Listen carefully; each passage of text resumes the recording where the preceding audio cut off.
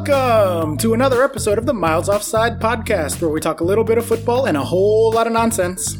My name is Oscar Puente, also known as Footy from Afar, and with me, as always, are my co-hosts, Mr. 100% Chuck Bailey and super producer Ian Stimson. How's it going, boys? Oh, off.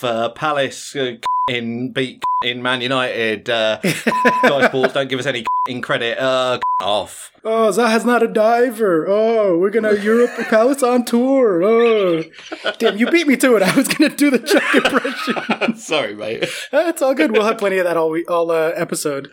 If you can't tell, Mr. 100%'s 100% record has been broken. We are flying sans Chuck this week. It is just me and the super producer, his beautiful, beautiful face. But we're going to do the same thing as always. We're going to go through the football. We're going to do some listener stuff. I think we have a little more listener stuff than usual, which is really nice. Always good to interact with the fans. If you are joining us for the first time this season, we are very happy to have you aboard. Welcome. There's usually Chuck a third person. He couldn't care less. Yeah. he couldn't even be bothered to turn up. We gotta have Mr. Perfect attendance about this, you know. He's been bragging about it for way too long. It was just a matter of time, and boy, does it feel delightful. Yeah, if you are returning, thank you. We always love you guys coming back. Feel free to tell a friend, share with somebody, although this episode probably won't be particularly representative because we're going to sound like nice people for once, maybe. We'll see. Oh, that's harsh. No, neither of us are nice people. Yeah. That's why Chuck likes us. Let's be accurate. But we will kick things off, as we have done many times in past, and the big return for the first time this season with our... Rapid fire news. Oh, that was a good one. All right, I leaned into the mic on that one. Top story this evening. Luis Suarez. Police are probing his Italian citizenship test.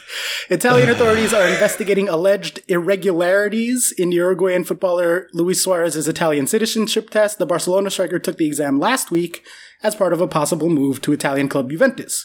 But the prosecutor's office and the financial police say that they're looking into how the test took place. Judicial sources have told the Italian news agency that Suarez himself is not under investigation, only the test. I mean, he is literally allergic to following the rules, isn't he?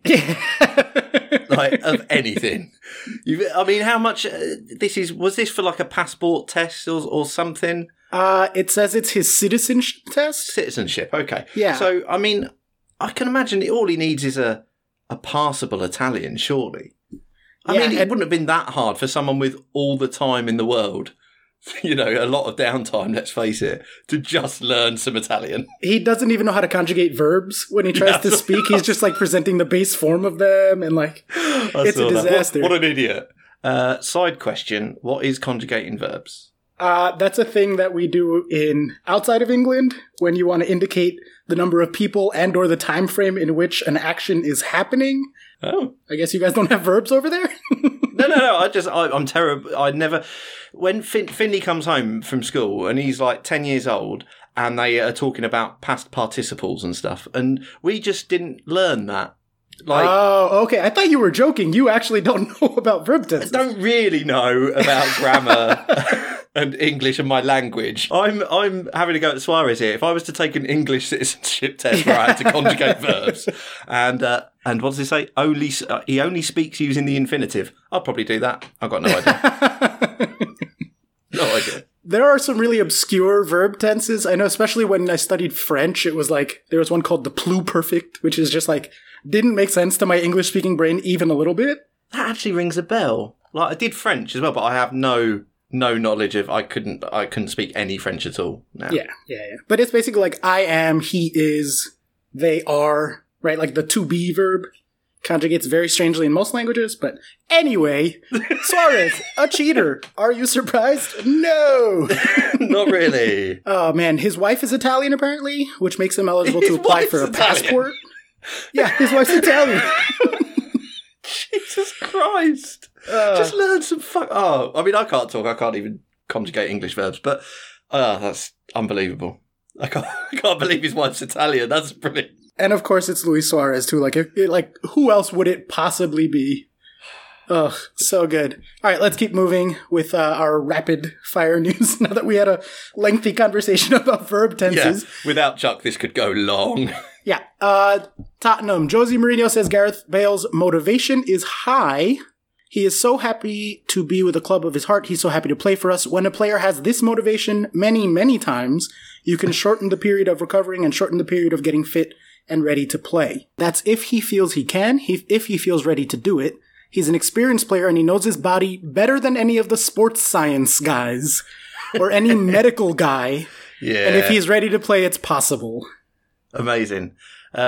His contempt for his own physios and stuff was definitely shown in All or Nothing, because like when they come over to tell him that Harry Kane's going to be out for minimum 12 weeks, he sort of seems to blame them.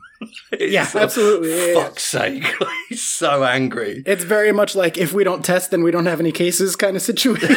Yeah, definitely. Like, well, why did you scan him? Well, he could have carried on playing, surely. I mean, yeah. He probably and he has a long track record of feuding with physios and stuff. Like, obviously, there was the whole Eva Carneiro thing at Chelsea, although that maybe had other kind of undertones to it. But that goes back to, like, at other clubs that he's been at, too. Like, he's well known for fucking hating science guys and medical guys. Yeah, and anything to do with injury. I mean, even John Terry said that when he was on the treatment table, he was basically just ignored. It just seems, he really doesn't like injuries and injured players, does he? I mean, it's a sign of weakness, right? So exactly, yeah.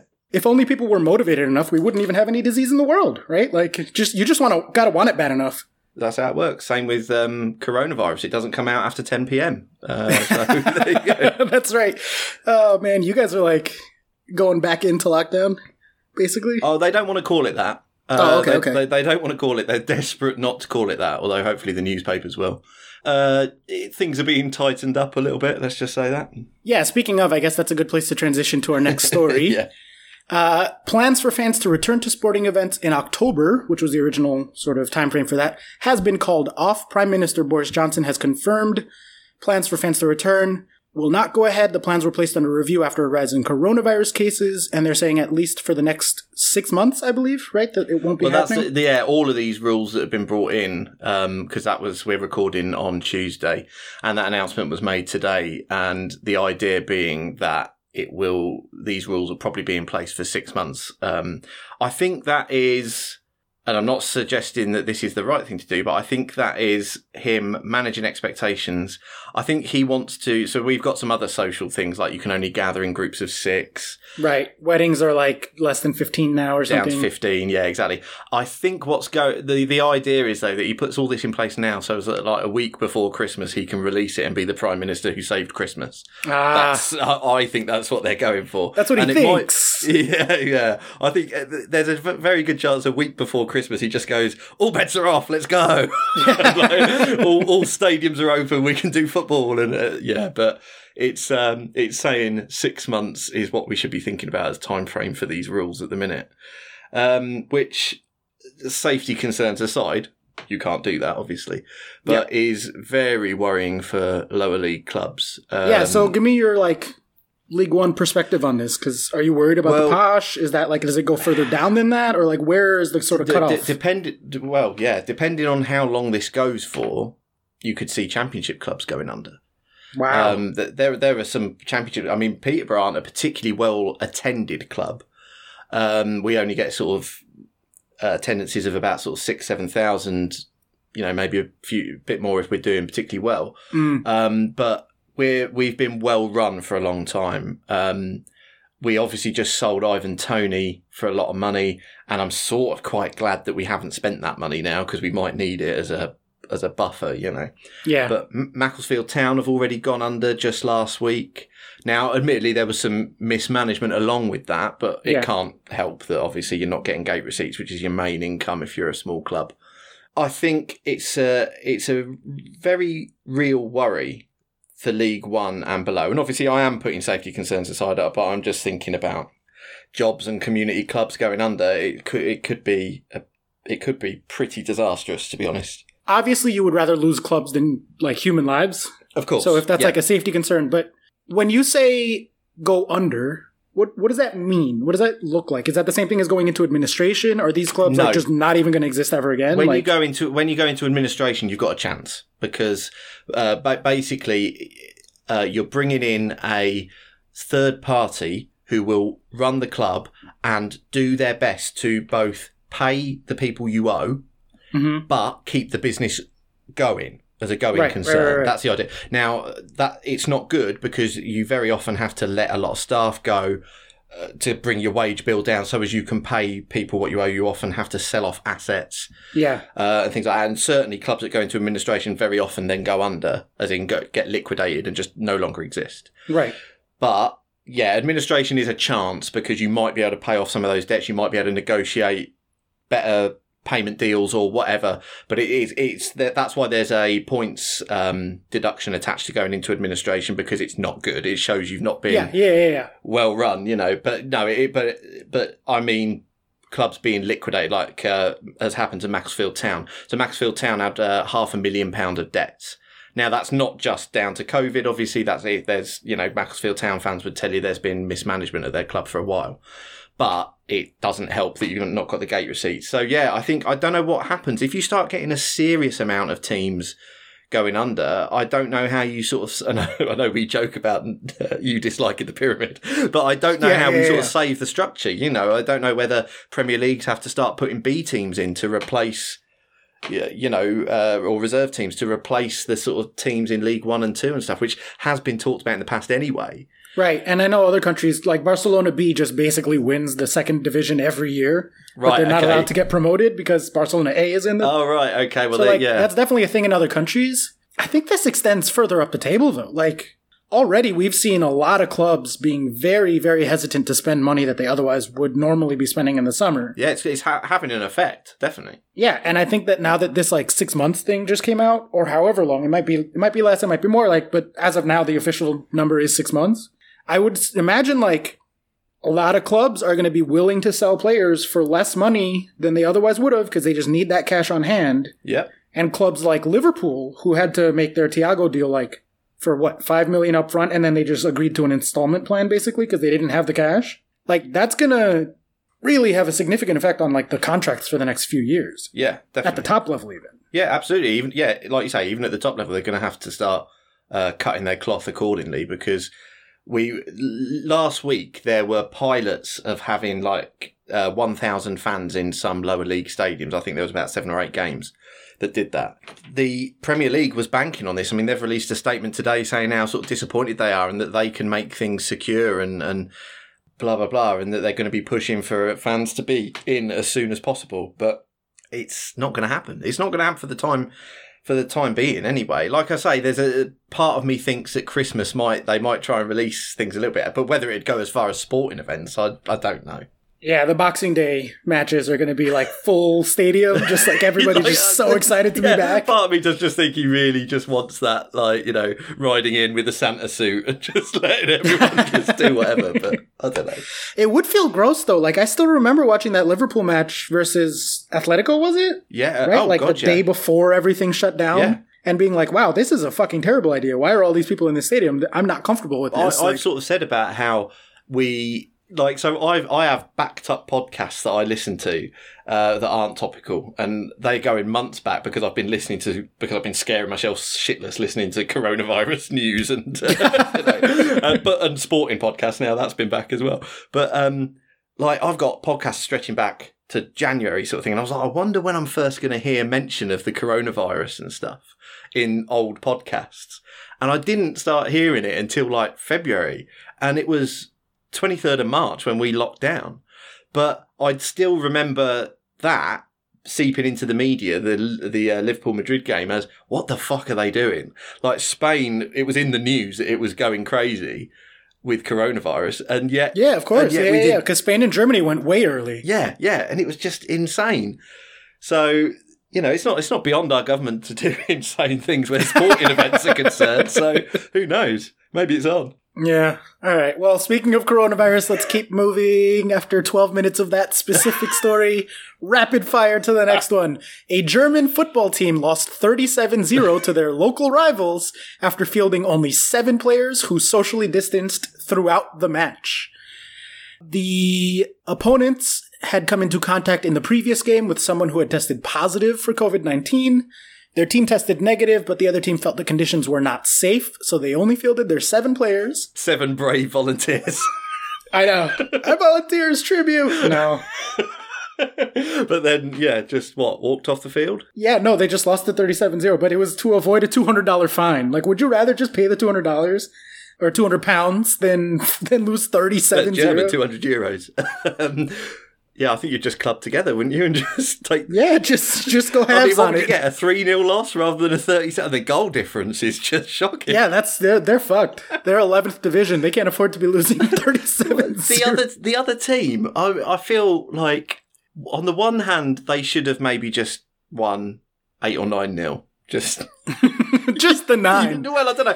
9-0 has happened recently in the Premier League in a competitive game, so I just sort of thought that's a sort of, But if you're going to go all out, why only 37? Surely it was kick-off. Well, did the team with only 7, did they kick off? I don't know. Well, you don't have to have 2 people to kick off anymore, right? No, That's not the rule, so. Just boot it. You just boot it to whatever direction. 37's disappointing. Didn't want it enough. I mean, I like that's when you go on FIFA and just set it to like 20-minute halves on super easy. Yeah. And just see how many you can score. Yeah. Fucking 37. I didn't look up the stats line, but did someone have like 15 goals in that? Like, you imagine having those guys on fantasy that week? Like, fucking A. What was the XG on that?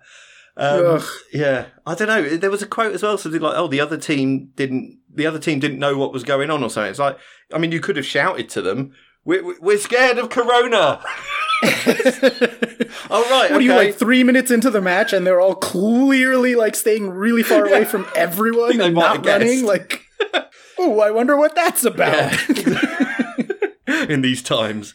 But I mean, this is obviously, I think I read something like this is the 11th tier of German football.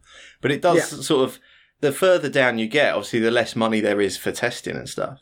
And as I said, we're recording on Tuesday, and tonight there's a cup game, or there was down to be a cup game, Leyton Orient versus Tottenham. And lower down, you don't necessarily, like the testing is less regular than the Premier League. Yeah, of course. Yeah. I think the Premier League clubs are paying to test the lower division players before these matches so that they don't like... Yeah. And it was a big reason why League 1 and 2 voted to curtail the season, because they couldn't afford the testing. They thought whether they would need to keep it safe. Oh, I didn't even know that. Yeah, well, that was the reason given. Really, it was just to keep Peterborough out of promotion. Obviously, we all know that. But Tottenham paid for Leyton Orient to be tested. 4 or 5 of their team tested positive. I know. Imagine if they hadn't paid for that. Exactly. If they hadn't done that, that's how it gets into the Premier League. Absolutely. Yeah, they shouldn't be fucking doing these, like... Of course they shouldn't. Who the fuck cares about the League Cup? Or is it like a money thing? Is this like a way to get money for the lower clubs? Is that why? Well, maybe, but like, and I was brushing aside safety concerns earlier to talk about sort of lower league clubs and stuff. And I am seen on this podcast as being the traditionalist out of all of us, possibly because of my hideous age. But it is ridiculous to play these competitions. Like, it's great that they've managed to get the Premier League going in a seemingly sort of COVID secure way. But yeah, the addition of the League Cup, they're still playing the fucking EFL trophy. I mean, luckily Peterborough out. Tin Pot Cup didn't want it anyway. But like, actually, is that the one we're in? No, that's the one we're in. We're out of the Carabao. Oh, that's the big one then. Fuck Sorry, the that's FA the one Cup. we want. Yeah. Yeah, of course. The one that only League 1 and 2 are in, yeah.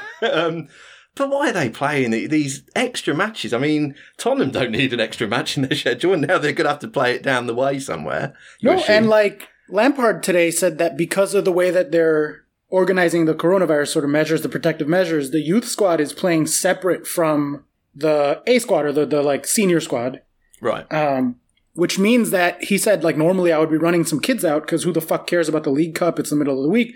We're still basically having a preseason type of, like, whatever. And he was like, I can't use my youth kids, who I would normally give a chance in this type of match, because they're isolating separately from the senior squad, so it would make, like, it would be a whole thing, basically. Yeah, I mean, I hadn't even thought about that, but to put the ancillary competitions on is just ridiculous. Yeah, like, maybe the FA Cup, I get, because, like, especially over there, tradition, the magic of the cup, blah, blah, blah, whatever, but, like... We're all dealing with a lot of abnormal situations. You know? Yeah. Just get rid. What do you mean? I mean, seriously, it just seems bizarre. I agree. I think it's dumb. Let's move on then to our last story. I'm not avoiding it. For those of you who are screaming, being like, how are you doing news? How are you doing news? You're so biased, blah, blah, blah. Roman Abramovich apparently had secret stakes in rival players, according to FinCEN. I don't know who that is, but he had secret investments in footballers not owned by his club through some shell corporations, some third-party corporations, including a Peruvian winger who played against us in the Champions League in 2014. It should be noted, though, that that's not against any rules. So I don't really see why this is, like, being reported as a big deal. It's shady as fuck. Very clearly very shady. But it's not against the rules, so I don't know that, like, I think in some leagues it's against the rules. But I think in the competitions that it happened, I don't think it was. But, right. Yeah, it's all very... It's not great, but at the same time, it sounds like... What makes it look less great is the number of shell companies that are involved. Yeah, of course. But that's all his money. Like, he's, Well, yeah, true. He is who he is. Like, Yeah, the guy's got a lot of shell companies. Yeah. I should say allegedly. Yeah, well, if Panorama are going with it, I'm happy to. That's the BBC's investigative journalism programme. Yeah, that's true. Yeah, I'm fairly happy. I don't think he's going to come after Miles Offside. he's a regular listener, so he emails me all the time. I've never told you guys that? No, you haven't. Oh, yeah. But yeah, all of that aside, it seems to me like these basically just seem like investments where he's buying a portion of economic rights for the player, be it right. For their, whatever sponsorship deals they do or whatever, or to get a sort of part of the sell-on clause. And unless he's sort of directly advising the player, but even so, if he was to directly advise the player to do something differently against a team, the player wouldn't necessarily have to do that. No, of course not. It seems like a shady investment thing to do, but I don't think there's anything massive that we have to worry about integrity of the game, I don't think. But no, I mean, that I kind of agree with you. I have like sort of three thoughts in response to this. First of all, it's fucking Roman Abramovich. We know he's shady. Why is anyone surprised by this? Like, Color me allegedly, shocked. when the Soviet Union collapsed, they allegedly were like, "Who wants this oil?" And he was like, "I might have something to say about that," and took all the oil in Russia allegedly, and like very, very, very shadily made all of his many, many billions of dollars. Like, it's Roman Abramovich. Who cares? We know this. This is not news. That's These one. are known facts. Yeah. Two, it's not against the rules. So, like, why are we like? Roman Abramovich has sandwich. Aren't you so shocked and appalled? Like, bro, it's not against the rules. Like, why are you reporting this?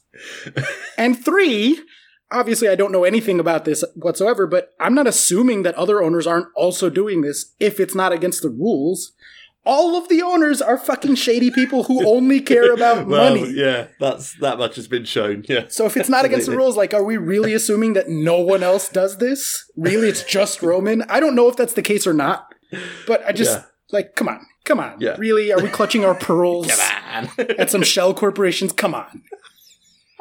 Yeah, good. All right. That'll do it for Rapid Fire News, a half hour in. Although after you edit it might be closer to 20, but we'll see. Which means that it's time to talk about the fixtures. Shall we just go in chronological order? Yeah, why not? All right. Everton 5, West Brom 2, 4.2 to 0.3 on XG. So West Brom wildly overperforming to their 2 goals. I don't have anything interesting to say about this other than, wow, James Rodriguez looks good for Everton. Yeah, well, everyone in their midfield who they've got looks good. And Dominic Calvert-Lewin playing like an absolute poacher. Exactly like what you want for a number 9. And he's 23 too, so like it makes sense that he would start developing more and more facets to his game, seeing the game a little faster. He's at that age where you sort of start to make the turn if you're going to, and he might well be. Yeah, definitely. I mean, we're seeing this sort of post-lockdown, Everton didn't have a lot to play for and it showed. But pre-lockdown, his numbers were great in the league, So I've got some XG, but the XG over the 2 games for Calvert-Lewin is 2.68, and he scored 4. Whereas his XA, his expected assists, is 0.06. I mean, that is proper centre forward territory, isn't it? Yeah, it really is. He's just getting on the end of everything else and making sure it goes in. Sometimes to Richarlison's annoyance, but it was. It was. I mean, the only thing I would say is that it wasn't open and shut for Everton until Gibbs got sent off. And then the second half. And then they really sort of showed their dominance. Everton's a weird one. And this isn't an original take. I know the double pivot guys have talked about this. I've seen it on The Athletic. I always make that mistake. Because they invested a bunch of money on players in peak age as opposed to like 24, 25 about to go into peak age. And usually that means that a team is like aggressively pushing for a Champions League spot if normally they're like a 5th, 6th place team, or a title if they're a 2nd, 3rd place team. Like, they're hoping that this injection will lead to success this year, not 5 years down the line. Very much a Thiago at Liverpool, right? Like, they bought a 29-year-old, 28, 29-year-old. It's like, that's not a buy for the future. That's a buy for this season. Let's make a move, right? But the question is like, why the fuck did Everton do that? Why would they go so hard at this year? They have almost no chance of making top 4.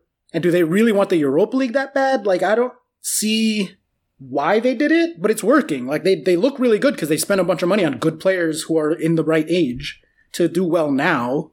And it's paid off. But, like, what's the end game there? Like, to what end? I hadn't thought of it like that. The only reason I think of that immediately springs to mind would be that maybe they're scared that a coach like Ancelotti won't stay there unless they are, pushing for the sort of top 4, basically. Let's face it, Everton have always wanted to be there but never done it.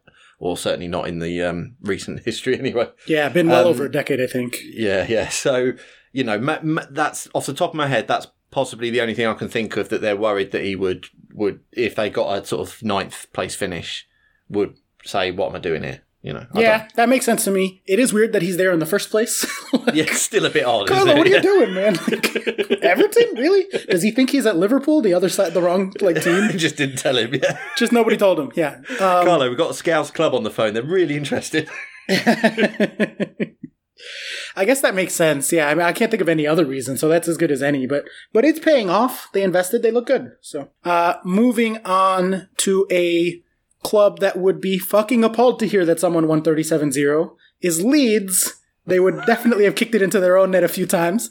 Leeds 4, Fulham 3. Leeds in another 4-3 match. Yep. And again, way overperforming their XG. They put up 1.5 and scored 4. Fulham put up 1.6 and scored 3. So it probably should have been a 1-1 draw, 2-1 win for Fulham. And instead, Leeds got a 4-3. What is going on with Leeds? I have no idea, but they're not going to continue scoring this average of 3.5 goals a game because, as you say, their XG is what? I've got 1.72 for the 2 games, so it's nowhere near the 7 goals they've scored. I mean, that's insane. Patrick Bamford scored twice, and he's got an XG of 0.17. So does that confirm Chuck's thing that he's shit or that he's good? I don't really know which way that goes. Bamford's super weird too because I wish I remembered the name, but someone tagged me in a post that they did looking at a bunch of XG and comparing it to actual goals and seeing what's actually more like predictive and useful and etc. And they found that it's very, very, very hard statistically to be able to say with any confidence if someone is either a good finisher or a bad finisher, right? Basically, 99% of soccer players in the world are statistically average finishers. At the level they're supposed to be, yeah. Right, okay. And it matters a lot more what positions they're getting in and what kind of shots they take, right? And then you've put that in there with a little bit of luck, and you're going to have a good striker, right? And so there are only a handful of players that you can really confidently say vary from XG in a way that you're like, oh, that is about their finishing over this big enough sample size, et cetera, et cetera. Basically, they are Lionel Messi and Cristiano Ronaldo overperform XG because they are actually measurably good finishers. Mm-hmm. And Patrick Bamford fuck off. is a measurably terrible finisher over many years of his career. Yeah, he gets amazing shots. He puts up fantastic XG numbers. Oh, I thought you were going to go the other way with it. Convert. It's probably not just luck because it's been so long now. So for him to score 2 in this is just perfect. Oh, I mean, he's already risen in price in FPL. I mean, Chuck's just railing against this. Has been like, what are you all doing? So it sounds like he's right then. This is just luck. But I mean, Bielsa, who is a manager who is obsessed with tactics and, how things happen in football, he has said, we're not creating enough, which sounds ridiculous when you've scored 7 goals in 2 games. But he's not wrong. Yeah, exactly. He's got it absolutely right that they're not creating enough. Now, they've got 3 points out of 2 games, so it's a decent start for a newly promoted team. And one of those 2 games was against the fucking champions. Exactly, yeah, exactly. So, it's a good enough start, but yeah, they're gonna need to create more, because you'd have expected maybe more XG against Fulham, who are the worst defense in the league by a wide margin. Everyone is saying, what the hell are they doing in the Premier League? So yeah. Should have been Brentford. Leeds are a weird one, too. I think that's something to keep an eye on as we go. I don't want to linger too much on them. We'll get to the Palace match in a second, because Chuck's already screaming, why aren't you talking about it? Why aren't you talking about it? But Leeds is definitely a weird one to keep an eye on, because they're my gut and the eye test. Again, statistically, we can't prove anything, but my gut says that there's something there that is going to make it so that they structurally vary from XG consistently. Basically like Liverpool last year, right? There's reasons to think, yes, Liverpool wildly overperformed, but there are reasons to think that the way that they structure themselves will lead to at least some overperformance. Yeah. And I wonder if Leeds are going to fall into that category. Certainly something to keep an eye on as we go through the season.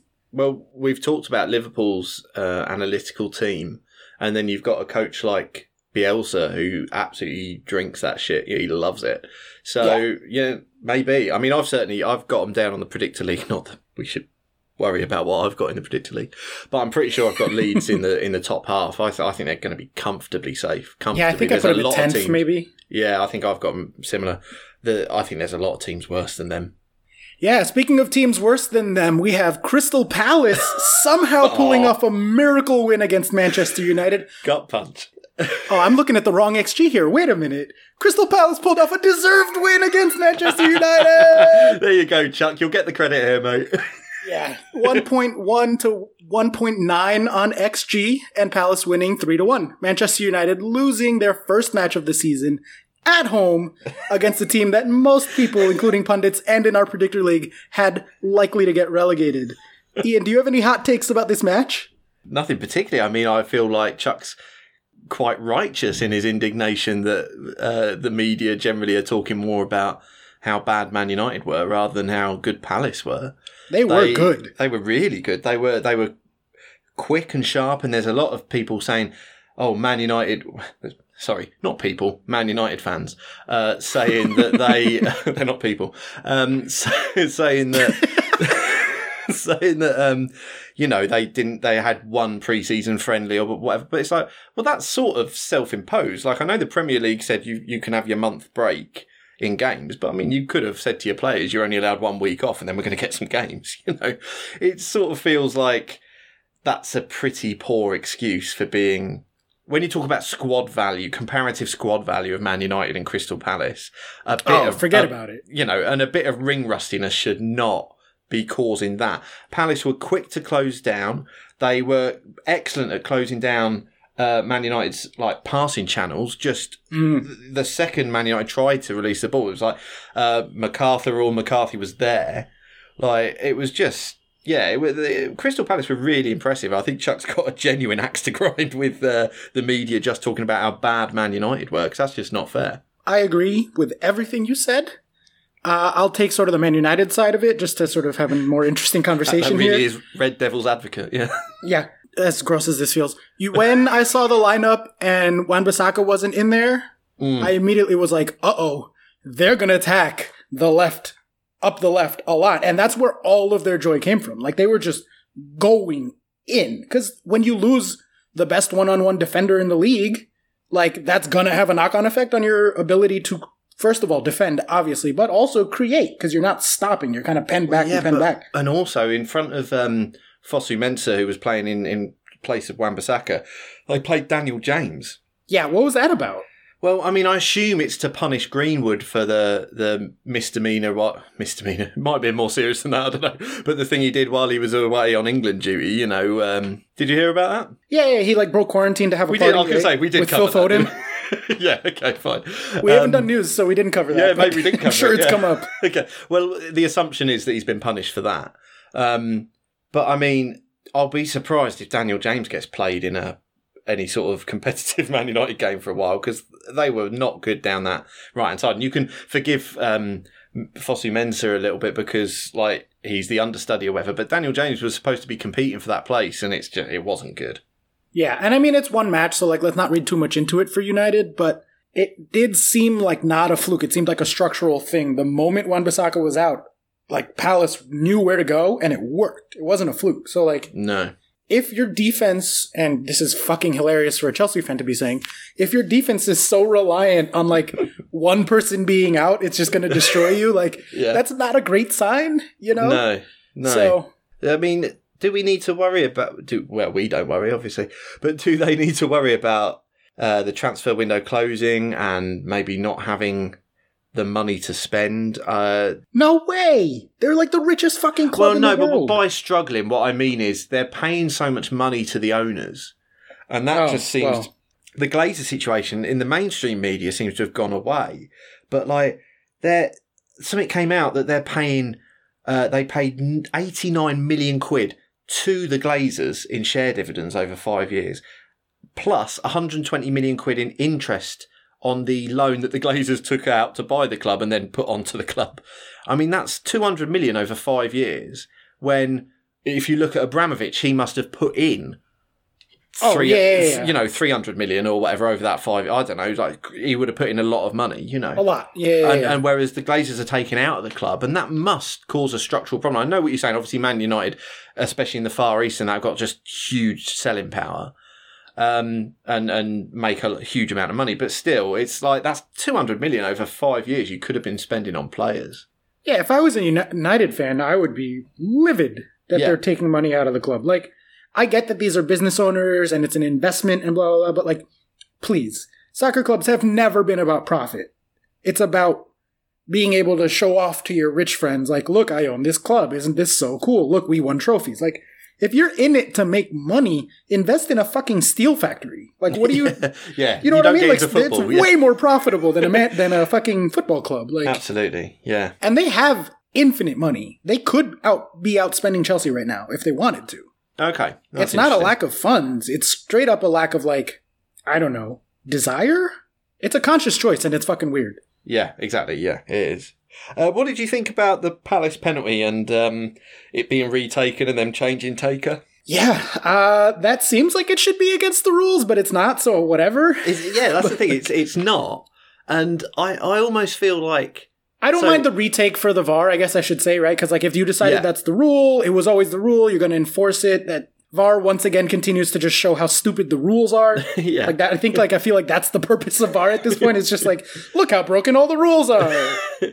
So that's fine, but I feel like on a retake you shouldn't be allowed to switch takers. But then, like, so De Gea, no matter how far, whether it was half an inch or a foot, he is off the line. He's the one who's broken the rules. Is it fair that you enforce the same penalty taker to take the penalty when you've probably got a psychological disadvantage because the keeper has won, well, in this case, sort of saved it, but probably he's just seen the way you've gone. I don't know. It feels like to me that the advantage should be with the attacking side in that case, and they can do what they like. But I know what you mean. It feels like it should just reset to how it was. But I'm sort of glad that Palace were able to change, because it was a terrible penalty, the first one. It was a terrible penalty. So I was sort of quite glad that Palace were able to change it and gain an advantage, you know. But like you say, it's not in the rules, so, you know. Yeah, it's exactly, yeah. The rules are rules. Yeah. Like, I'm not going to... Maybe the rules should get changed on basically every possible issue, looks like. Thanks, VAR. But if they're not, like, you know. I mean, whether it's a penalty in the first place is questionable. I feel like on Chuck's behalf, one of us should complain about Roy not using the attacking new signings and just running the same lineup over and over again. Yeah. Chuck was pretty fucking angry about that for the most of that match until they were winning. It does feel surprising they're not using Batshuayi and Eze, yeah. It does feel a little odd. Maybe he's just waiting to, like, bed them in and give them time with the club, but, like, I don't know, man. That feels weird. That feels off. And, like, he's always been so hesitant to change anything. And is he going to change it after a 3-1 win against Man United? I mean, yeah, that's true. All right, let's keep going then. That's more than enough about Crystal Palace, I think. We did our due diligence. Chuck won't be so furious, so let's move on to Arsenal 2, West Ham 1. Arsenal 1.3 to West Ham's 2.1, so the scoreline kind of switched there. But not so unbelievably extraordinarily away from the XG that I'm, like, shocked and appalled. I don't really have many takes on Arsenal. I think they're a mid-table club, and they're doing pretty well, but, like, they're still going to be a mid-table club. Yeah, you've not seen anything that changes that? No, I think if anything, I'm more worried about Lacazette. Yeah. I was talking to Adam, our good friend Adam, former punching bag of the pod. And, former? You've been promoted, Adam. Well, Jeff is around now, so. Oh, God. Jeff, we love you. Keep being a Patreon. And apparently there's rumors of an Arsenal-Chelsea, like, swap, but no one knows who the players involved are. And so me and Adam just spent, like, an hour just talking and being like, who the fuck is this swap for? He suggested Lacazette for Kante, and I just fucking laughed. I was like, you psycho. Like, in what world would that ever be the thing that's happening? But I was like, is Lacazette even good anymore, or is he, like, past it? Like, what's his deal? As an Arsenal fan, like, remove your bias and tell me what you think of Lacazette, because obviously Aubameyang is still, like, really good. He might regress a little bit, but, like, he's still doing the job, and he was like, oh, no. Lacazette is, like, truly past it. Oh, right, okay. And if that's the case, like, they've overperformed because of him and Aubameyang for years now. And if he's done, and Aubameyang is the age that he is, and they all of a sudden start to regress a little bit. They better hope Nketiah gets up to speed pretty quick then. Yeah. Willian, too, like, is helpful, but yeah. I still think they're just a mid-table club. Speaking of mid-table clubs that you shouldn't be impressed by, but apparently people seem to be for some reason. It is Southampton 2, Tottenham 0, 2.3 to 2.3 on XG. In fact, to the second decimal place, 2.28 to 2.28. I've never seen XG that close. Okay. Tottenham obviously pulling off a 5-2 win there. Jose Mourinho, after the match, interrupting Son's post-match interview to basically be like, fuck you, Kane should have been man of the match, you suck. So bad. What the hell was that? I don't know what he's thinking there. It's almost like comes out just checking. You're not giving him man of the match here because, Harry Kane. So as he can do another one of his inspirational team talks on All or Nothing. Jesus Christ. 3 points. Yeah. God, 3 points. Fucking 3 points. Come on. Well, it's a cup game. Next round. Come on. Fucking bizarre. Jesus Christ. But anyway. That's just something else to beat Harry Kane with. Inspirational team talks. What did you think of their performance? Obviously, they overperformed to a 5-2 win, but they didn't look bad. They looked the best they've looked in a while, I think. Well, what did you make of Kane and Son kind of doing their business there? Well, the problem is that it's hard to assess them because this was a story of Southampton's bizarre choices and, well, not so much bizarre choices, but continuing with playing their ridiculously high line when it was clear that it had been sussed out incredibly quickly. So, I mean, maybe I should give Spurs some credit in that, Kane and Son specifically realised how high up they were playing and they weren't fit enough it didn't look like to me that they were fit enough to play that high line. No, not at all. And it was just like really dangerous counterattack after dangerous counterattack. Yeah, and it was almost like they were like, I can't believe this keeps working. Like, let's just keep doing it. So I feel like Spurs need to be given some credit for that. Yeah, I was surprised that the XG wasn't a clear victory for Spurs because it looked like one. But it was one of those like classic Mourinho matches where it's just like we created 4 chances, took 4 shots, and we scored 7 goals. Yeah. You know what I mean? Quite, yeah. But I mean, I've always been pretty impressed by Hasenhüttl. I have to say his name like that. I can't say it any other way. Sure, of course. But I pulled a stat on this, actually. Since he took over, no Premier League team has lost more points from a winning position than Southampton. Wow. And that sort of shows a lack of being able to change when things are... Either when things are going right and you're looking to defend that, or when things are going wrong, identifying it and sorting it out immediately. It just seems a bit worrying that Southampton can be undone so easily when they did quite well post-lockdown, but it does seem like they've got one plan when they go into a game, and if it doesn't work, they can be seriously in trouble. 9-0 aside, but they can be seriously in trouble. I don't know where to put Southampton. I really don't. They made a good purchase with Walker Peters, but he seems to no be defending. So I don't know. I really don't know what I think of Southampton at the minute. I think they're just a mid-table club. Like, they're not going to be in relegation danger. No. I'd be very surprised if they were. I also don't think they're with that bunch of, like, 5 clubs that might make Europa League, basically, 5th through 10th. Yeah. They're just below that, but, like... Yeah. This is the thing with the Premier League, though. You say they're just below that, and I think you're probably right. But it feels like the gulf between them and a Wolves, who 5 years ago were sort of ping-ponging between Premier League and Championship, you know. Yeah. The gulf that's opened up there is seemingly massive. Yeah, Southampton need to buy all the Portuguese players and then they'll be fine. Clearly. Yeah. Clearly. To come back to the Tottenham side of things, watching that and knowing that obviously they just announced Gareth Bale, didn't put that in the news because it would come up during the Tottenham match anyway. How do you feel they're going to integrate Bale with Son and Kane already in there? Like, Son and Kane were playing pretty well off each other. Yeah. But they'd have to change the system, I think, to be able to put Bale in there. So, like, what even happens? Certainly from what they were playing against Southampton, I mean, they were basically playing Son and Kane up top as a 2. Yeah. I think if you're Lucas Moura, you're probably worried about your place. Oh, bye. See you later.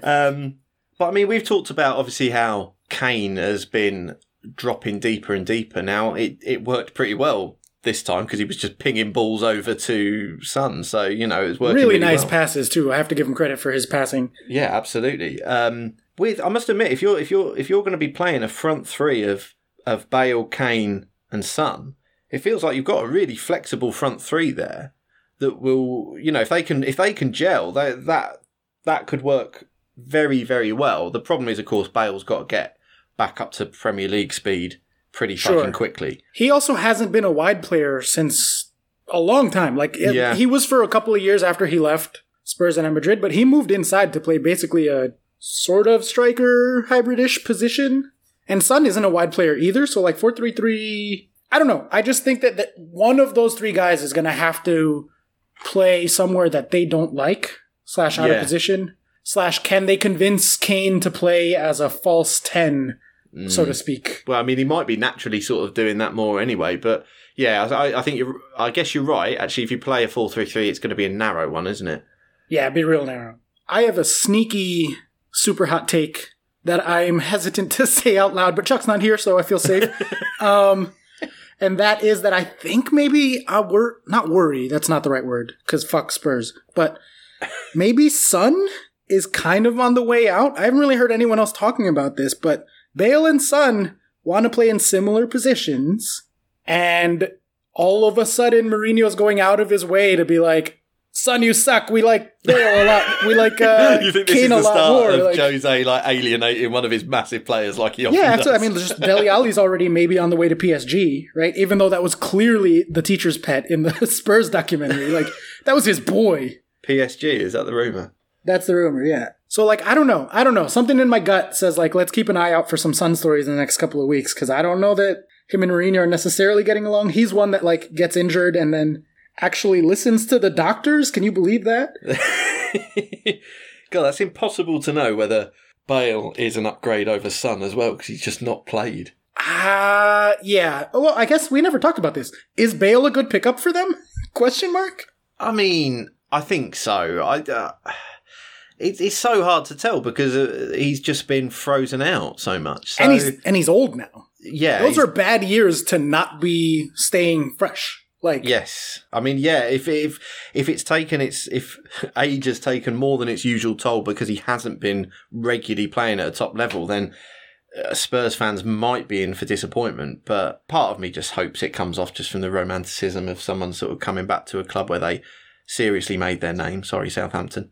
But yeah, I feel like he's better than what I've got now because I think he takes Lucas Moura's place. But like, yeah, and you've got me thinking about formations now and just how he fits in. It's maybe not as cut and dry as that. Yeah. It's weird. Other than obviously the sentimental reasons, which is probably enough. Yeah. Because what are they actually competing for anyway? Like, to be honest, they're not going to win the league. They're not going to make the Champions League probably. So, like, might as well make your fans happy. There's a reasonable argument around that. I've never been so confused by a transfer. Is it a good transfer? Is it a bad transfer? He's old, but he's super talented. They're getting him for pretty cheap. What can he even do? I'm all over the place. I have no fucking clue. We don't have to make predictions. It's fine. Yeah, I mean, I picked him up for my Fantrax team, so hopefully he does a little bit of something. I don't know. That's a perfect one for draft, though, surely. Yeah, because he's literally, I turned my 5th midfielder into Gareth Bale. Beautiful. Yeah. Yeah. So even if he rides the bench and sucks, he's my 5th mid. Champagne problems. Anyway, Brighton 3, Newcastle 0. Fuck Brighton. We're not going to talk about that. Which brings us to Chelsea 0, Liverpool 2. Chelsea 0.9 to Liverpool's 2.7. It's the thing that everyone wants to hear about. I'll kind of get out of the way and let you have your take first, because obviously I have many thoughts on this, but I can bounce off of the things that you said, and it'll help me sort of focus a little bit. My main thing about this game is irritation on 2 points. The red card spoiled what was going to be a great game and a real good tester to see where Chelsea are at when we've been talking about, obviously now they've spent some money. Is there going to be the push into the top 2 or even for title? You know, you put them at the predicted league as second, me and Chuck both had them at third. So it was a nice early tester of that, and that got taken away by the red card. And the other sort of irritating thing is that this game didn't come a little bit later in the season because Chelsea are still obviously bedding in their players. That's fair enough. They're new players. Because of the red card, Havertz got taken off early, so he loses another opportunity to sort of, try and get himself up to speed. And you've still got Kepa in goal, which you will not have, hopefully as early as next week. Don't know why you played him against Liverpool. It should have been Willie. There's been a lot of Lampard out type shit on Twitter. It's been a very toxic week for the Chelsea community on Twitter. Right. I mean, that's and ridiculous. I'm like, you idiots, shut up. Lampard not out, but I do think that he did make mistakes in his selection there. Yeah. And Kepa is the most obviously notable one. The moment I saw the lineup, I was like, oh, fuck. Right. My prediction of us beating Liverpool last week is going to look real fucking dumb in a couple hours. I think the thing is, Lampard to me feels like someone who's got a pretty high level of emotional intelligence, socially can deal with people very well. So I feel like maybe there's a million things he knows that I don't, but maybe there's something that he knows that I don't that led to him picking Kepa, because he was perfectly happy to drop him last season, at the back end of last season. Yeah. So I don't know. Maybe he thought, I've got to try and show some confidence, but everyone knows you're in for another keeper in the transfer market. Right. So, and what was the point of playing him? I don't know either. And of fucking course, he's just, fuck Kepa. I'm lost for words at how fucking annoying he is as a player. I'm sure he's a lovely human being, and I wish him nothing but happiness in his life, and blah, blah, blah. And I do feel bad because, he's very clearly, just going through a fucking terrible time right now. It's shades of Joe Hart back, a few years ago or whatever. But yeah. That being said, get the fuck out of here. Why are you... Oh, he's so bad. And of course, he made a huge blunder for a goal. Was there any other way? It was a massively high-pressure situation to throw him into when he's already having trouble, and I just don't think there's any need for it. Big Willie's a big game player, he's done it before, so why worry about it? Throw him in there, it's fine.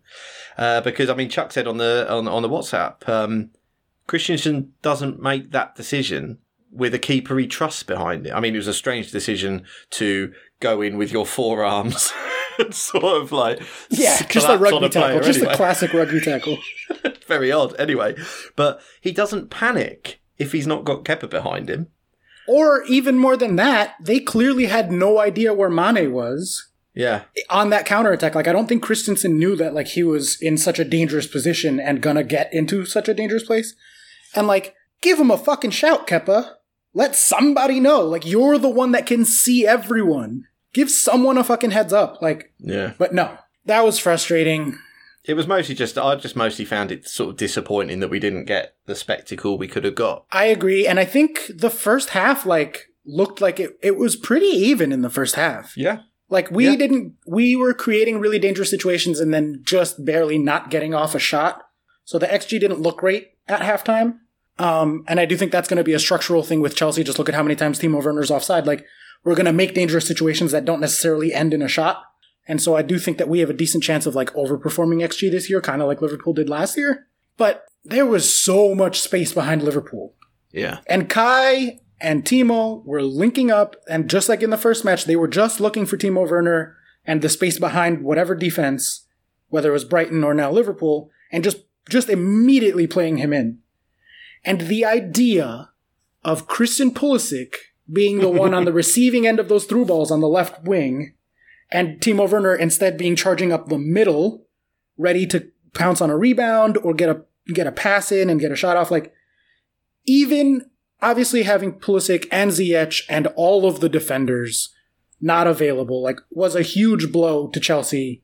I really did, when I said we were going to win, I really did just assume that Pulisic was going to be in. I really didn't think that Kepa would be in goal. That's part of where that came from. But even just Pulisic in there, to have another speedy dude involved in those counterattacks, I think we could have fucking won that match. And obviously that's easy to say because it's a hypothetical and blah, blah, blah. But that match was there. That match was there for Chelsea. And we have been dead even with Liverpool a bunch of times in the last 13 months. It was fucking there for the taking. And then, of course, the red card and the missed penalty and the Kepa thing.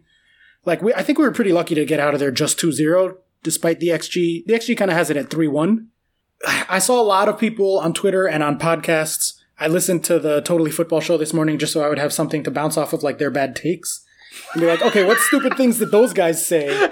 How can I fix it with, being, knowing numbers and, stuff? Yeah. And they were all oh, I don't know if Lampard knows how to get the most out of Kai Havertz. I don't know if, he doesn't know what he's doing. He's playing players out of position. I'm bro, 6 starters are missing. Of course he's playing players out of position. I'm pretty sure that he has a decent idea of what it's going to look like when everyone's healthy, and I don't think that's going to be Kai Havertz playing at right wing. We're playing people out of position to try to plug holes and get the best out of half a squad. Half a starting 11, I should say. Right? And so our defensive line has yet to have a new person in it. It's Kepa and the same 4 fucking defenders as last year. So of course our defense looks bad. And, they're playing, normally it would be Pulisic and Ziyech on the wings and Havertz at the 10. They're playing Mount and Havertz at the wings.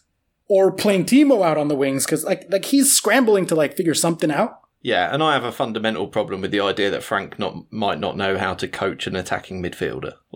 Yeah, also that, sure. Yeah. From my side of it, from the, emotional fan side of it, I'm trying very hard to be patient. I'm not concerned for Chelsea. I think that, like I said, a lot of guys are missing. We didn't have a preseason. Frank has sort of talked about that. None of those are excuses, but they are reasons. Do you know what I mean? Yeah. So I'm not concerned, but it is really hard to be patient when we came into the season with so much we're going to fucking dominate everyone this year. Let's fucking do this. And I still think that they could get in the title run. They could be at least in the conversation, right? If they stay good throughout the season, it is going to take some time. And so I keep reminding myself of that, especially with the guys out that are out.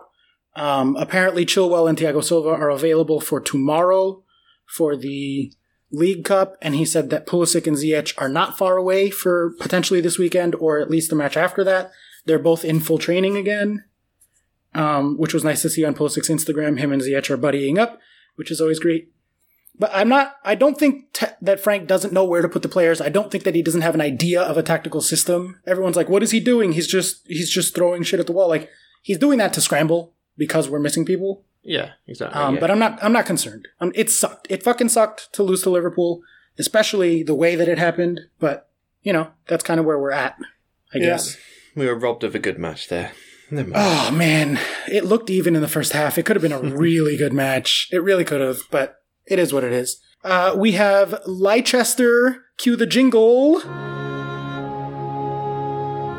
Oh, they're better than they ought to be. Burnley of the week. Doing the Burnley of the week to Burnley. That's right, Burnley got Burnleyed by Leicester. We had 0.99 to 1.52 on XG. Leicester scoring 4 off 0.99 XG. Not a bad day for them. But does this change our opinion of Leicester in any way? Leicester for the title. It's exactly the same as happened before. They're overperforming. Yeah, Leicester for the title. Oh boy. Will we still get 5,000 to 1 on that? Probably not. No, probably. They'll never give those odds out No again. bookies will ever give those odds again. No. Does this change your opinion of Leicester, or are we just kind of in the same place? I'm in the same place, so I don't know that we need to talk about this match, but I figure... Yeah, no, I don't think there was anything hugely interesting. I'm not sold. I'm not back on the Leicester train yet. So, yeah, let's just see how it plays out. It's been a couple of overperforming games for them, be it through 2 penalties or through just overperforming XG. But, who knows? Overperforming XG is what Leicester do. All right, well, let's keep going then to the Monday matches. Aston Villa 1, Sheffield 0. Boring match. No one generated more than 1.0 XG.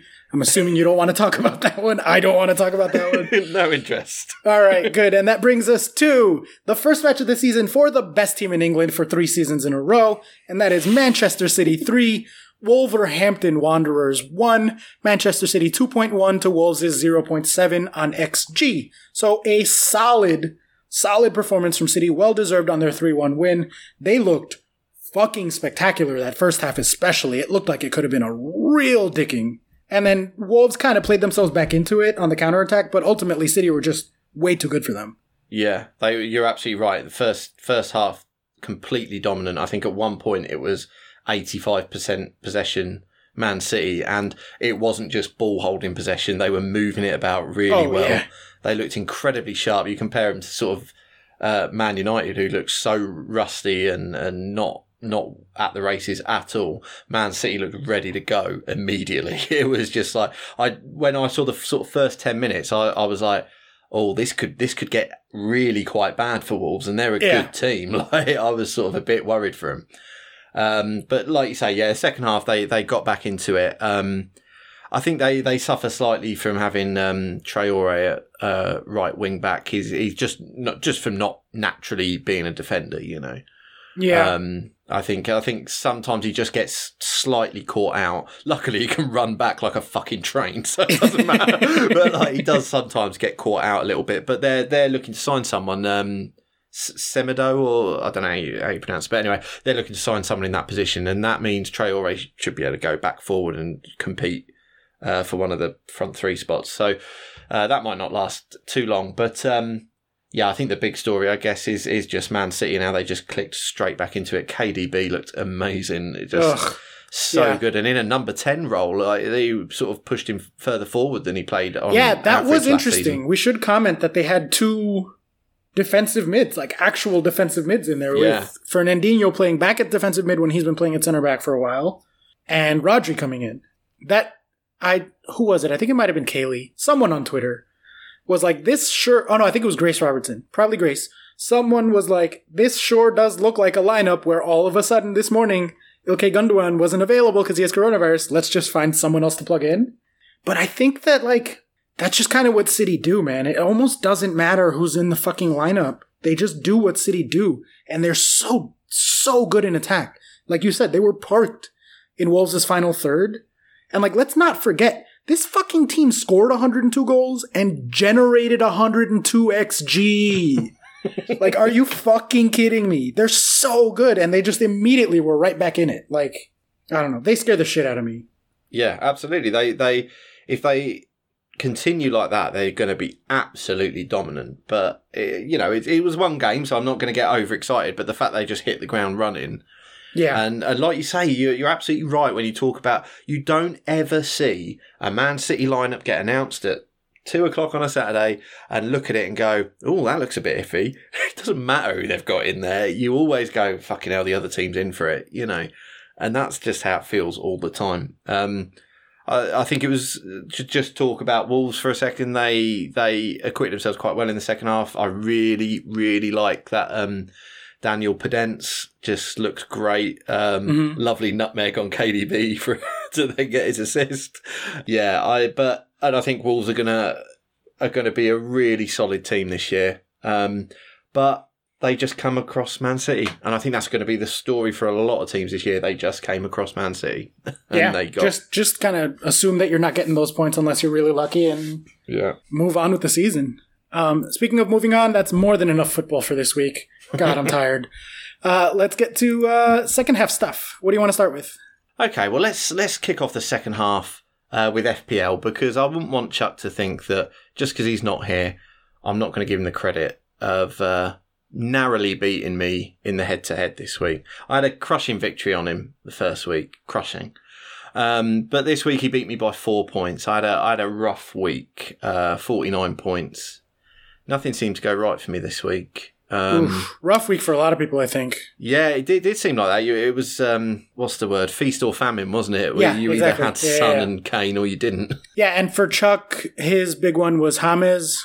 Straight into the team, putting up 12 points for him. That's a good move. That's a big one. Yeah, really good move. I mean, everyone in the world seems to captain Aubameyang, so there's nothing really much to say there. But yeah, it was just slim pickings. Mitrovic got a couple, which is nice. Mitro for Golden Boot, right? Yeah, well, exactly, yeah. He's 2 from 2. I mean, the form's there. I had two free transfers coming into this week, and I've already taken a hit. I've taken the sort of option of doing what they call a mini wildcard, when you've got 2 free transfers but you make 3 moves, because it really does change your team. Like, so I've gone like last night. After the match I went Aubameyang and Saint Maximin to KDB and Podence for Wolves, because I was so impressed at what I saw from both of them. Sure. And then tonight I've gone Greenwood. I think he'll still get starts for Man United, but I've gone to Greenwood to Rodriguez as well before the price rise, because I think that's a hit that will pay off. And Chuck moved very quick on Rodriguez there, and I think it's a good move. So it's not a blocking move, although it does seem like a blocking move. Yeah, exactly. Yeah, but I think he looks so creative in Everton's midfield that I've gone for the hit, which is so unlike me so early, but. There you go. I'm really happy with how my team looks, so I've got to say. Good. That's where the stats robots are at, too. We have 2 free transfers. The model has been screaming at me from game week 1. Why don't you have KDB in the team? Why don't you have KDB in the team? It was like, even with the blank, you should have KDB in the team. So our transfer is going to be KDB and someone else. And so the choice is going to be about who the someone else is. Okay.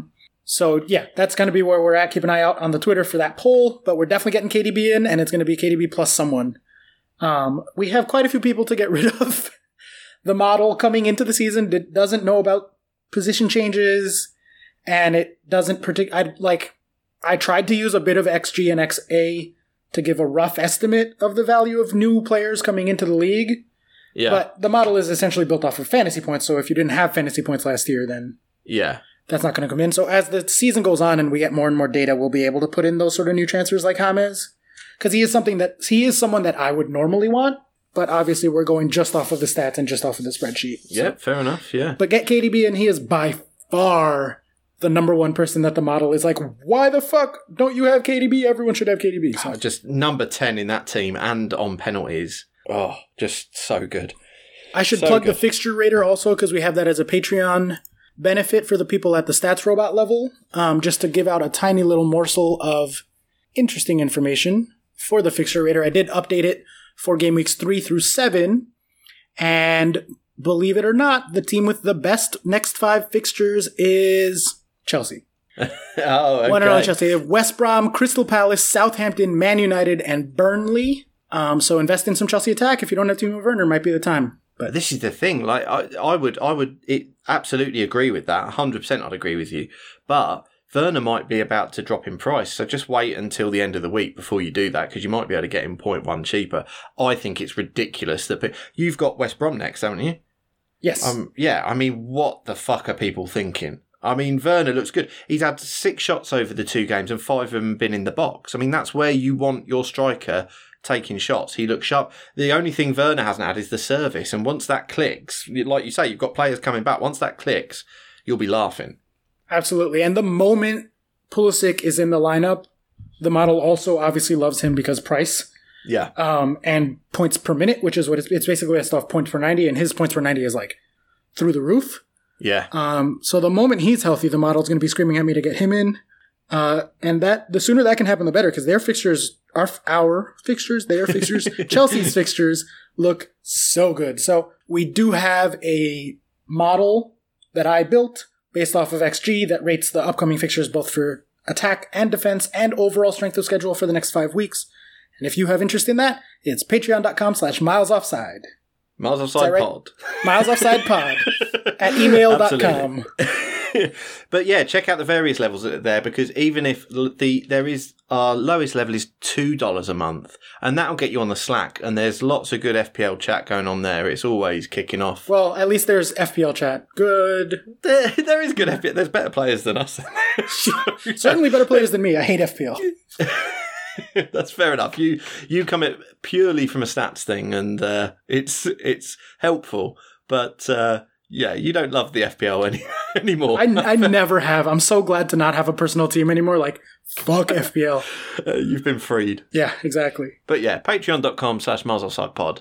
Lots of different levels you can get involved on there. We should also briefly touch on the Predictor League. I'm not going to do a song for it because it feels like covering the Beatles. The Predictor League of predictions, where you send us a spreadsheet and we put in some teams, and then some of you get it right and some of you get it wrong. Sometimes a child is in first place and sometimes one of us wins, and one year I came in last. Chuck, did you hear what I said? I said it's like covering the Beatles, and then he just went and did it anyway. It's just, okay.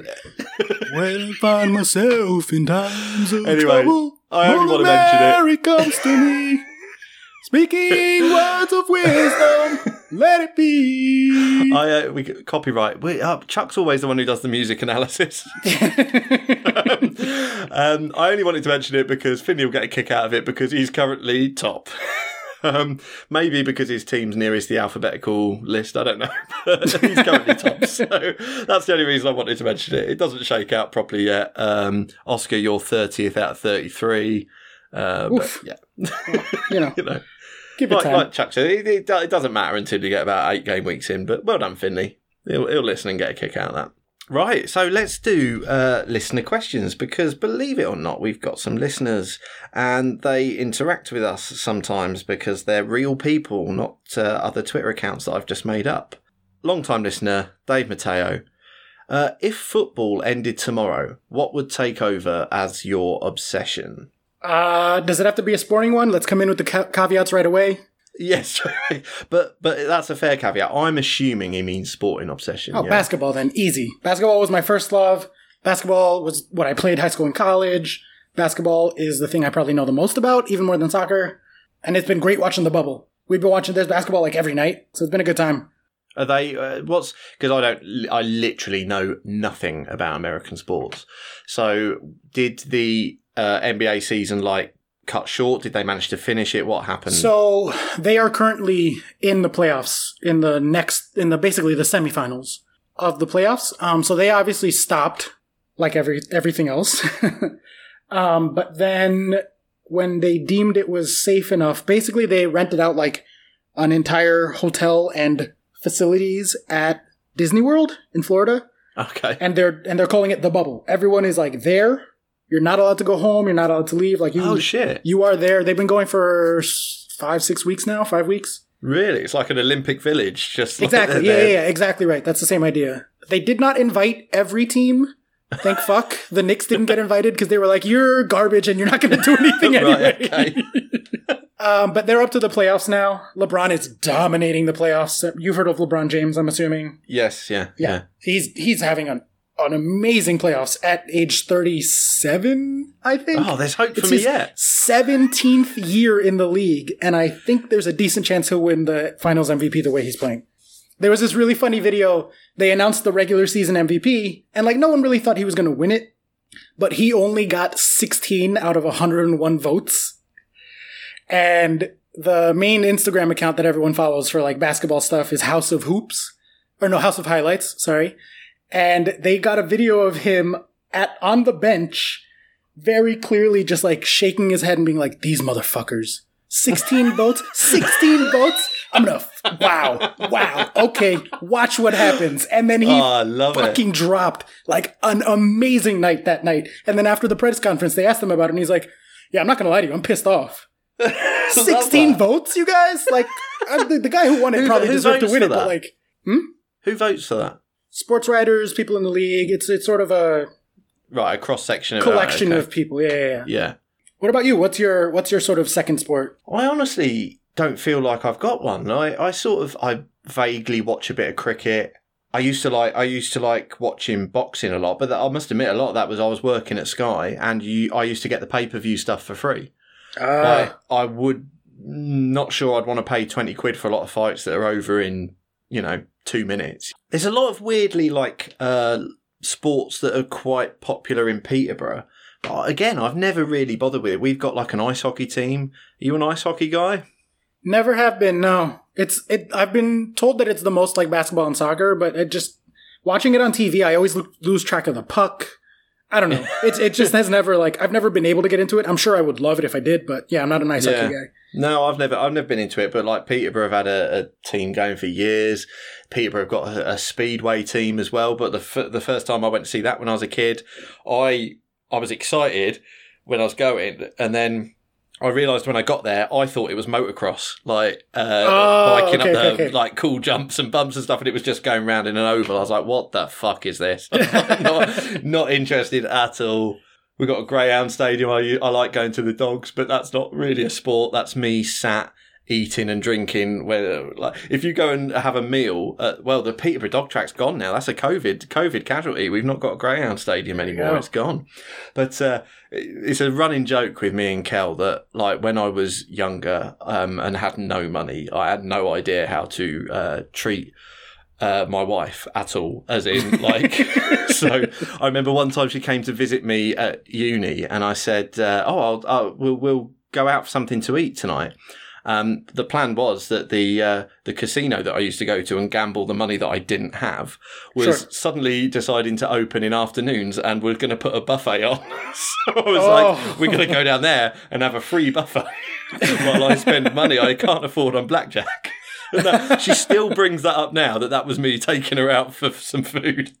And yet she married you. Yeah, exactly. It's her fault, really, isn't it? It's her fault.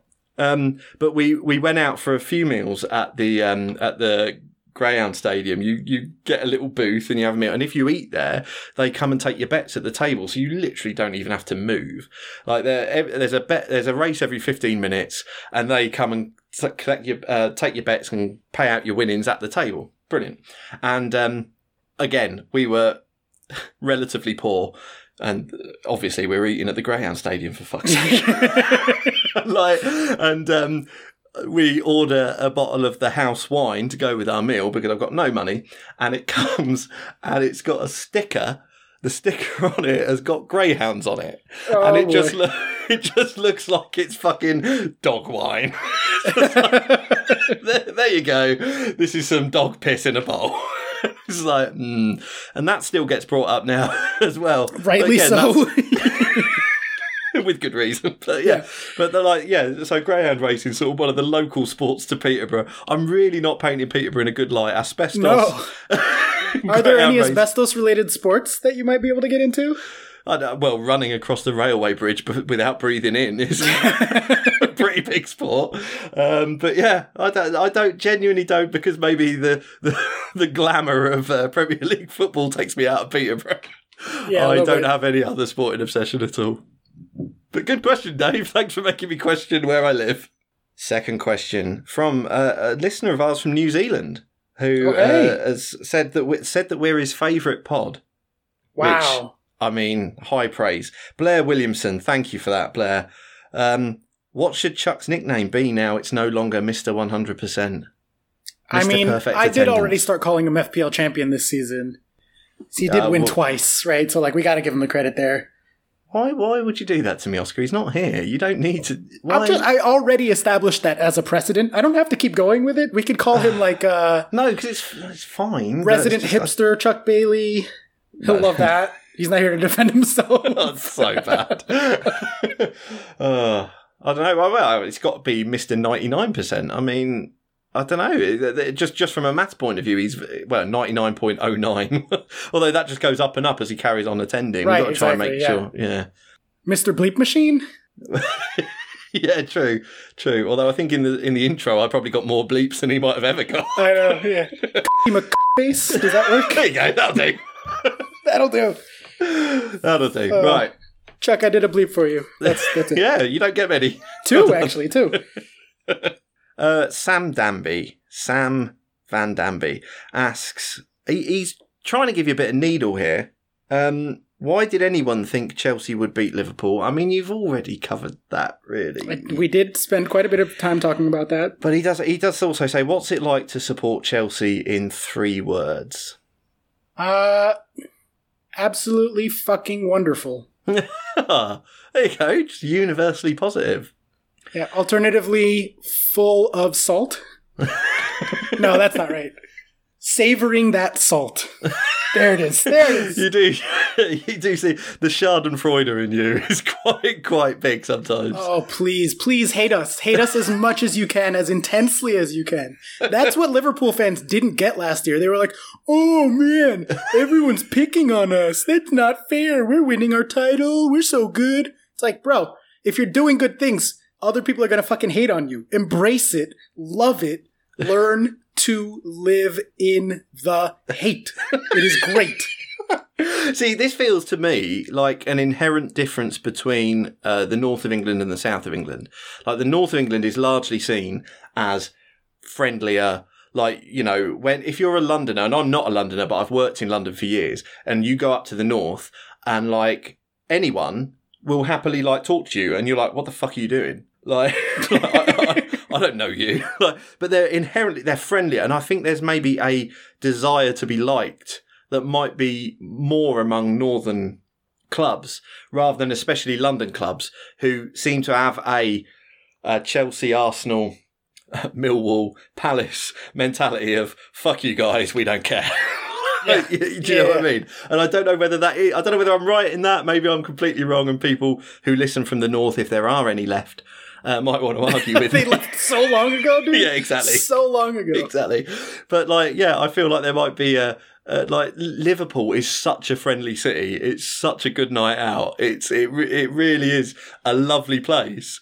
And I wonder whether there's just an inherent need to be liked, like, that they have, and that they feel that people being hating on them is not a good thing. But whereas you revel in it, you absolutely revel in it. And I'm having a moment of realization, like a fucking therapy session right now, as you say that. And I'm like, oh, it really makes sense that I chose Chelsea then, huh? Because I'm from New York City. I grew up a Yankees fan, which is like the most evil sports team in all of America. Like, especially in the 90s when we were winning title after title after title and, like, buying trophies like everyone talks. You know what I mean? Like, it's very much a natural analog. And New York gets a rap for being a rude city. Everyone's mean in New York. It's like, no, there's 9 million people on one fucking tiny island. I don't have time to say hello to every fucking stranger I walk past on the street. Like, you're from a bumfuck town with 7 people. No wonder you talk to everyone you see. We have shit to do. Sorry, I'm busy. Disclaimer, we're not calling Liverpool a bumfuck town with 7 people. I am. Liverpool's a bumfuck town with 7 people. No, I've never been there. I don't know. It probably sucks. I'm going to assume that it sucks, and I don't need you to tell me otherwise. It really doesn't. You'd love it. I absolutely guarantee you'd love it. I don't know, man. I need some good restaurants in my life, and I doubt there's much culinary variety in the city of Liverpool. I haven't eaten a lot in Liverpool. I've been out a few times there, and it's a great city for a night out, and they love their music, obviously. Okay. But yeah, fair point. I haven't eaten there very often. I don't know what the restaurants are like. If they haven't got a bottle of dog wine, I'm not fucking interested. That's how I judge restaurants. Anyway, so there you go. Describe Posh in 3 words. What's it like being a Posh fan in 3 words? I'll put you on the spot. Okay, yeah. Exciting. And I will put that genuinely, because we always seem to, like, Chelsea win 4-3. No. I'm not... Don't count. 19 words? Up the numbers. 19 words, I think. I was saying that's way exciting, too many. and then I was explaining why. Okay, fine. I'll tell you what. Exciting conveyor belt, because we just get players from lower leagues and we sell them on. We are just a conveyor belt. All right. There An you go. exciting conveyor belt. There you go. An exciting conveyor belt. I like that. Okay. Chuck wanted to ask a question. This doesn't count for you being on the episode, Chuck, but on a scale Let's be of... very clear about that Very preemptively clear. before he tries to claim it. But on a scale of raw to hard-boiled, how embarrassed are you, both of us, after saying Palace would get relegated this season? Hashtag egg on your faces. I think we've got to maybe swallow that one. I still have them. I would still put them to get relegated if I was making a predictor league today. Would you? Yeah, absolutely. Okay. Their numbers are so bad, and Roy doesn't seem to be using the new guys.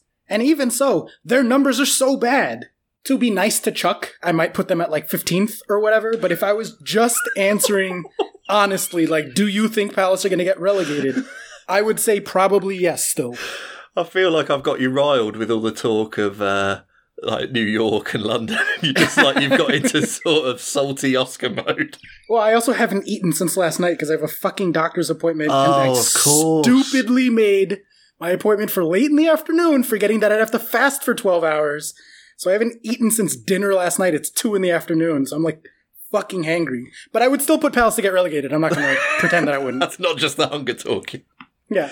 I'm not sure I would anymore, I must admit, but I feel like there's a lot of things that are maybe a bit iffy in my predictor league, but we got them in so quickly because Chuck demands that we get them in quickly, and I'm not sure. But anyway, yeah, I'll accept a bit of egg, Chuck. I'll accept a bit of egg. I don't like eggs anyway, so perfect. Not an egg man. No. Not an egg man. So yeah, fair enough, Chuck. I'll take that one on the chin. I probably wouldn't put them to get relegated at the minute, but there's a lot of things I'll make different in my predictor league. So that wraps up the listener questions. You can get us on Miles Offside Pod on Twitter. We're on Facebook as Miles Offside. You can email us milesoffsidepod@gmail.com if you've got something longer to send us, dick pics, that sort of thing. Stories about pooping in emu planes. Yeah. Throwback to like episode 4. Oh yeah, when we asked for embarrassing stories to be emailed to us, and that's Darren Anthony Hoy of Emu Planes really came through, and his name is burned in my memory because of that story. Apparently. Yeah, I'll never I still forget think that. it's a fake name, and it's Dave. It's I'm Dave just saying. Mateo. Yeah, Yeah, it's Dave Mateo. maybe.